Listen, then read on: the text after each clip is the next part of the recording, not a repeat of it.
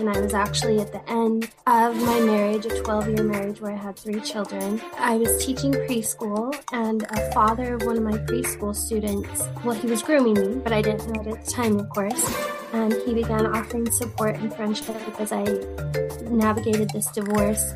And a few weeks later, he ended up raping me and telling me that I would be taking trips with him throughout the nation, that I didn't have a choice in the matter, that he would go to my ex-husband and work with him to get custody of my children, which in fact he actually did. And I did lose custody for about a year of my kids and then had to work to get it back. But I was trafficked for about 5 months throughout all the states here in the West, even across the U.S.-Mexican border, out of my home even. This was happening in my neighborhood. This was happening in other nice neighborhoods. It took somebody from the outside, somebody spotted me and thought something was not right about the situation and vocalized that to me, and I was able to trust him and tell him that I needed help. And he provided that help for me, and that is how I ultimately escaped. Hello and welcome. I'm Lori Hardy, and thanks for listening in as we talk with leaders. Joining me today, Jake Neely, Executive Director of the Maloof Foundation,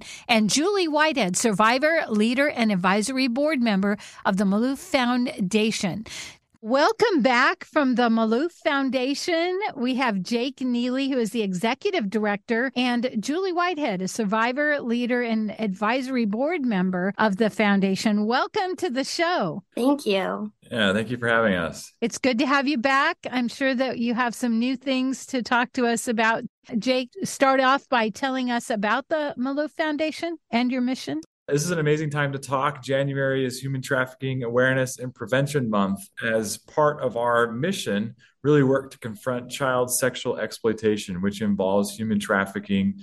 Our focus is on healing, advocacy, and education. We're based out of Utah, but we work nationwide. At the beginning of last year, we joined forces with the Elizabeth Smart Foundation, so they became a part of our group. We're really excited to expand our impact, work with individuals, families, groups, organizations on this overall mission to confront child exploitation across the United States through these efforts of education, healing, and advocacy. I'm so glad to hear that. I am a big fan of Elizabeth Smart's podcast and the awareness that she brings. In what capacity does your foundation work with survivors? So survivor leadership is very important across the board to what we do, from our education initiatives to advocacy and then healing. Their voices really make the biggest impact. With lived experience, we learn in ways that we couldn't learn otherwise. We have a formalized survivor advisory board, and Julie sits on that board. She's the first member of our advisory board.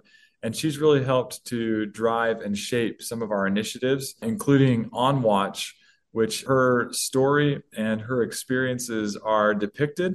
And she's helped to educate people about her experience as a lived survivor with lived experience in the human trafficking world. It's really helped people to understand what things really look like. We can read books, we can see things on the news. Obviously, we're in a space right now where we can hear things and talk about it, but that lived experience is a critical component to really knowing and having a deeper understanding that leads to action and stopping the problem. I'm really anxious to hear Julie's story again. But just before we talk about her story in that program, give us a quick overview. On Watch is a free online training that anybody can do at iamonwatch.org. On Watch teaches people how to spot, report, and prevent sex trafficking, and it's focused in the United States. So that's a key component. We know trafficking happens all over the world, unfortunately, and it is happening right here in the United States.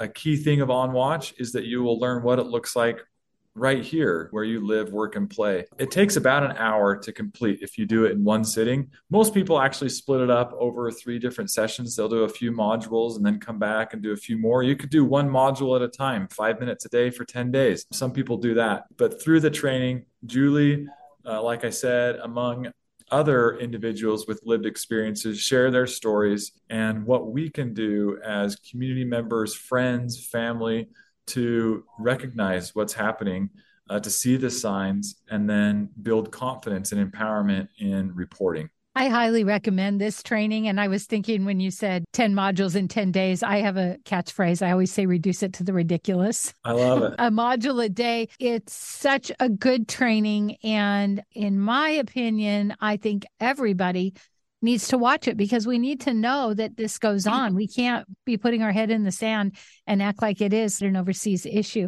So, Julie, I'm so anxious to hear your story again. I was actually sexually abused as a child and then later got into a marriage that was domestically violent. I say that because that kind of put me on a path where the end result wasn't necessarily trafficking across the board, but I had some vulnerabilities built up for that. I was used to tolerating abuse, not expecting the best treatment from men, used to having men use my body as they wanted to. And so I kind of went into this in that situation. I was actually at the end of my marriage, a 12-year marriage where I had 3 children. I was teaching preschool, and a father of one of my preschool students, well, he was grooming me, but I didn't know it at the time, of course.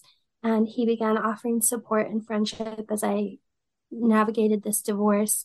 And a few weeks later, he ended up raping me and telling me that I would be taking trips with him throughout the nation, that I didn't have a choice in the matter, that he would go to my ex-husband and work with him to get custody of my children, which in fact he actually did. And I did lose custody for about a year of my kids and then had to work to get it back. But I was trafficked for about 5 months throughout all the states here in the West, even across the US-Mexican border, out of my home even. This was happening in my neighborhood. This was happening in other nice neighborhoods. It took somebody from the outside, somebody spotted me and thought something was not right about the situation and vocalized that to me, and I was able to trust him and tell him that I needed help. And he provided that help for me, and that is how I ultimately escaped.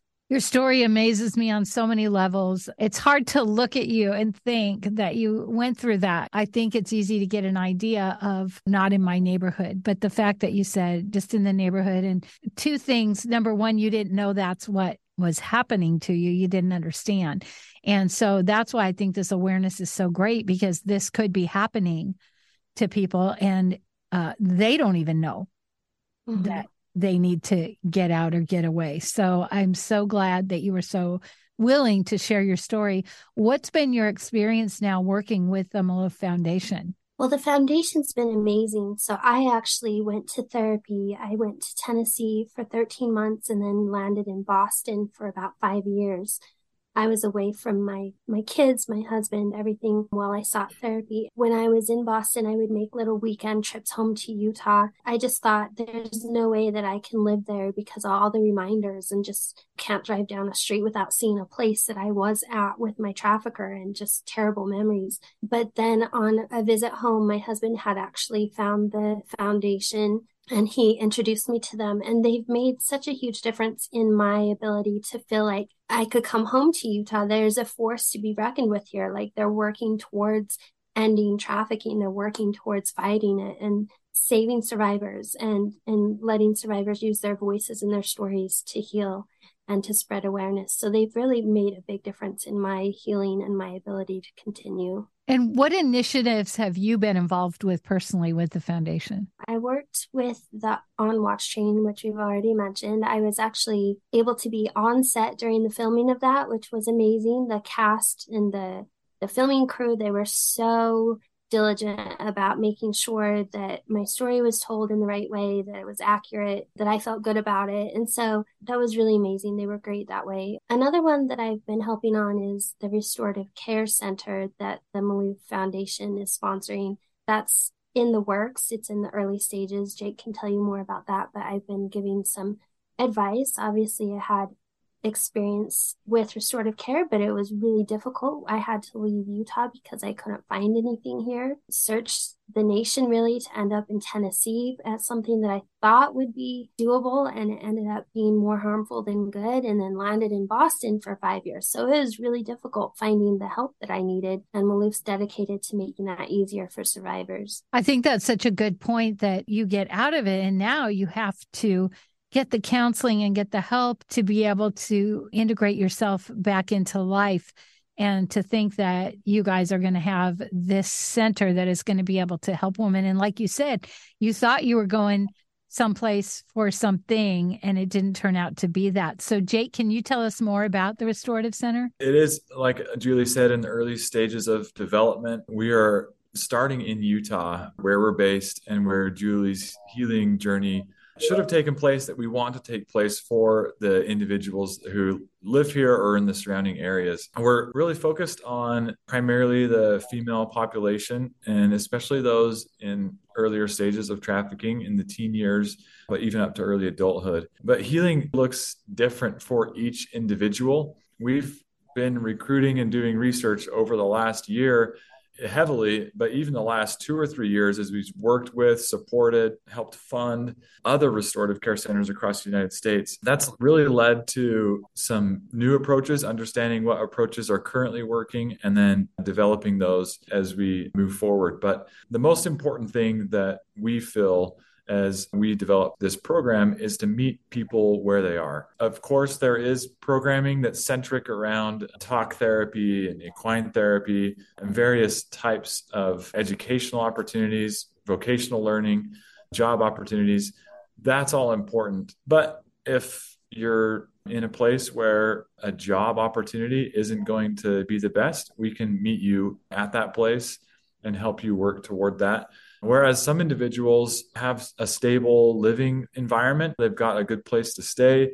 Maybe there's a little bit of assistance needed there. Regular talk therapy is really what's going to help things move forward. We're looking at more, as we're developing a comprehensive case management model that can really align with needs and help people grow from there at the pace with which they're comfortable. I love how it sounds like it's really about the survivor and what they need, rather that you're not trying to fit them in a program.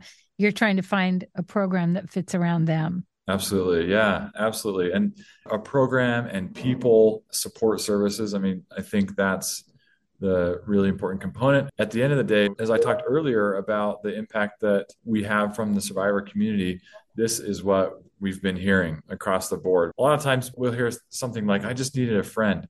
I needed somebody to help build these pieces together, help me find all the pieces. And unfortunately, on the other side, where people like Julie have enough resilience to just plow forward and figure that out on their own, that's amazing. And we want to help facilitate the best of that, but then also come alongside someone who isn't quite ready for that level of strong pursuing of their own healing journey. When I think about people, for instance, in recovery, they want to work with someone who's been there, done that. So the fact that they see somebody who is being able to make a life for themselves after, it's going to give them a lot of hope. Absolutely. And this is something that we feel like can grow and scale into other areas. Salt Lake City is definitely not the only area where this happens, and it's not the only area where there's a need. There are great organizations doing things in various places throughout the United States, but there is a great need for more. And so we hope that through collaborations with other organizations, other people, that we can all rise the tide together. And there is a very good sense of community among all the organizations doing this work. We're excited to be a part of that and to help that grow across the United States. So as you mentioned, January, Human Trafficking Prevention and Awareness Month. What is your foundation doing to highlight that this month? Our experience with human trafficking started with awareness. We didn't know it was happening. When we found out it was happening, it was one of those things you just don't dismiss, and you can't. On Watch is a really great answer people can have to not just create awareness, but move beyond awareness to action, where you really understand what's going on and you can help someone. And so through amazing donors, good corporate partners, On Watch is and will be free forever for someone to really take in some of the best, highest quality materials to understand. So IamOnWatch.org is the big focus for us during the month of January. And I know in the training you talk a lot about if you see something, say something. And I know a philosophy you have is that you would rather get 100 calls that are wrong than miss one that is real. How does someone report suspected trafficking? The first way is to call local law enforcement, 911. So if somebody appears in immediate danger, you see with your own eyes someone that needs help, call 911. That's the first place to go. In addition to that, we encourage people to call the National Human Trafficking Prevention Hotline. That phone number, if you look up trafficking hotline on Google, you'll find it. For reference, that number is 888-373-7888. That's an important number to have. That number is good. That will give a tip that will go to your local law enforcement if there's not someone that you are seeing live. Maybe you saw something a couple days ago, or there was a hotel that you were staying in over the weekend. Something just wasn't right there, and you want to call a few days later. This is the place to do it. Maybe you see something online. This is the place to do it. Sometimes people want to be a superhero and they want to get involved, but that's not always the best tactic. What is the best thing if you see someone that's in danger? Do you jump in? Do you just make the phone call? What do you recommend? Obviously, use your best judgment, follow your gut. We don't encourage people to jump in front of somebody to get into a situation that's dangerous. Calling law enforcement is the best answer. Through OnWatch, through all these things, no community member is expected to be the expert. You don't have to know exactly what's going on. You don't have to memorize all the signs. Really, what OnWatch does is create enough awareness so that you feel comfortable and empowered that you can simply make a call to the experts. And of course, any information that you give, it will be helpful in that. We don't recommend putting yourself in an unsafe situation because law enforcement will respond quickly. So, Julie, what does this month mean to you as a survivor? It's really amazing. I mean, there's a whole month dedicated to something that for me happened behind closed doors and in the dark. On the flip side, I was still in my community and still going to the grocery store and taking my kids to PTA meetings and school events and things. So I was in my community, but this still happened to me. And it was like in the shadows. And so I think that the month of January just really brings that out of the shadows and brings it into light. And you can't look for something that you don't know exists. And so you have to know about trafficking and know that it's happening and be aware that it's happening in your community before you'll start to see the signs of it. And then, like Jake said, if you can take a training, then all the better. It's so meaningful to me that people are looking out for others and that maybe they'll see someone that's being trafficked or maybe even before they're being trafficked and be able to stop that. And even you mentioned partnering with Elizabeth Smart. Somebody spotted her and she denied it because she thought she was going to get hurt. But the person who did spot her called the police, even though it took them a while to get her to finally say she was who she was. So when you think about people who are being trafficked, they're also maybe being brainwashed and they're scared and they may be hurt. And so to think that there is help. So two things come to mind. One is somebody listening might heard your story and go, oh my gosh, that's happening to me. What's their next best step? The National Human Trafficking Hotline is a place where somebody can call and say, hey, something's going on. I don't know what it is. One interesting thing that you mentioned and that Julie mentioned earlier, most people who experience trafficking don't call it trafficking. I don't know that I've ever met someone who had recently experienced trafficking who called it that. I've never heard that. I've heard the words, I'm an escort, or sometimes you hear the word prostitution. Often that's the case. If you are experiencing prostitution and you don't want to be, if you're forced into being an escort, that could be trafficking, and you can absolutely call the Human Trafficking Hotline. In addition to that, there's a lot of services in most areas where people can get help. And so a really easy place is to do a Google search and look up human trafficking services. And the other word is boyfriend. I work with the homeless and they think these guys are their boyfriends. Yep. What is your advocacy work? What's next for you, Julie? I plan on continuing my work with the Malou Foundation, mostly in the form of speaking. It's so important to me to spread awareness because I think some of us, a lot of us, most of us maybe, we hear about trafficking and you might even hear my story and you'll still think that's in someone else's neighborhood. That's not my neighbor, but this could literally be the neighbor next door to you, the librarian at your kid's school, your sister, your aunt, your cousin. This could be anybody that you know or that you see every day at a regular basis. This can be happening. And so I think awareness is huge. Continuing to share my story and just spread that message of awareness is number one for me. I'm also in the finishing stages of writing a book about my experiences, and that's been really interesting. And really helpful in a lot of ways towards my healing. So that will be coming out this spring. I'll be on the wait list to get that book.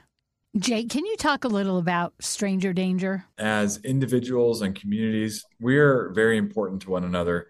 Early on, when we first met Julie, one of the things that she said that was so profound to me is that the people who were most likely to notice her in her situation were the strangers, were the people that she didn't know. It's in a lot of ways because individuals who are trafficking somebody else, they're not just going through this grooming process with the individual they're trafficking, they're doing it with other people around them, so that it doesn't right off the bat go from 0 to 60 miles an hour.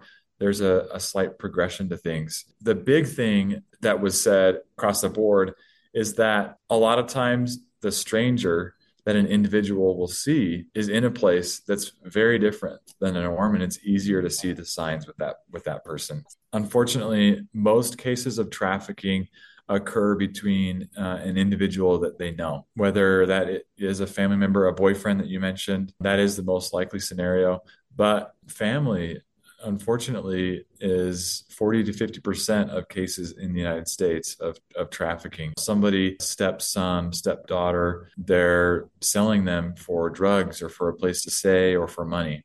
I feel like it's that G.I. Joe cartoon. Do you remember that? Knowing is half the battle. Yeah. And so I love that you're doing this awareness training, because I feel like it gives an opportunity for people to at least kind of open their mind to, oh my goodness, something could be happening, so that when they do see something and feel off about it, they can go, oh, wait, I read something, I saw something about this, and they can have a better idea of what to do. Because with Julie, somebody saw you and saw something wasn't right. And thank goodness they were brave enough to do what they did to help you get help. So I think that's so amazing. And in that circumstance, I would say that they were not a human trafficking expert, but they saw that something just didn't feel right. They asked in a kind, polite way. That's what it's all about. So where can people go to learn more or get involved? So the first place, like I said, iamonwatch.org. Just spell it out, iamonwatch.org. You can go there, take the training, learn more. And then, of course, if you want to learn more about all the work of Maloof Foundation, you can go to malooffoundation.org. Why don't you spell that for us? Yeah, M as in Mary, ALOUF, and then foundation, FOUNDATION.org. Since this interview, Julie's new book has come out. It is called How I Became the Sex Trafficked Mother Next Door. You can get it at the Maloof Foundation or at Amazon.com. I'm Lori Hardy. Thank you so much for joining us, and I hope you'll join us next week as we continue to talk with people who are making a difference.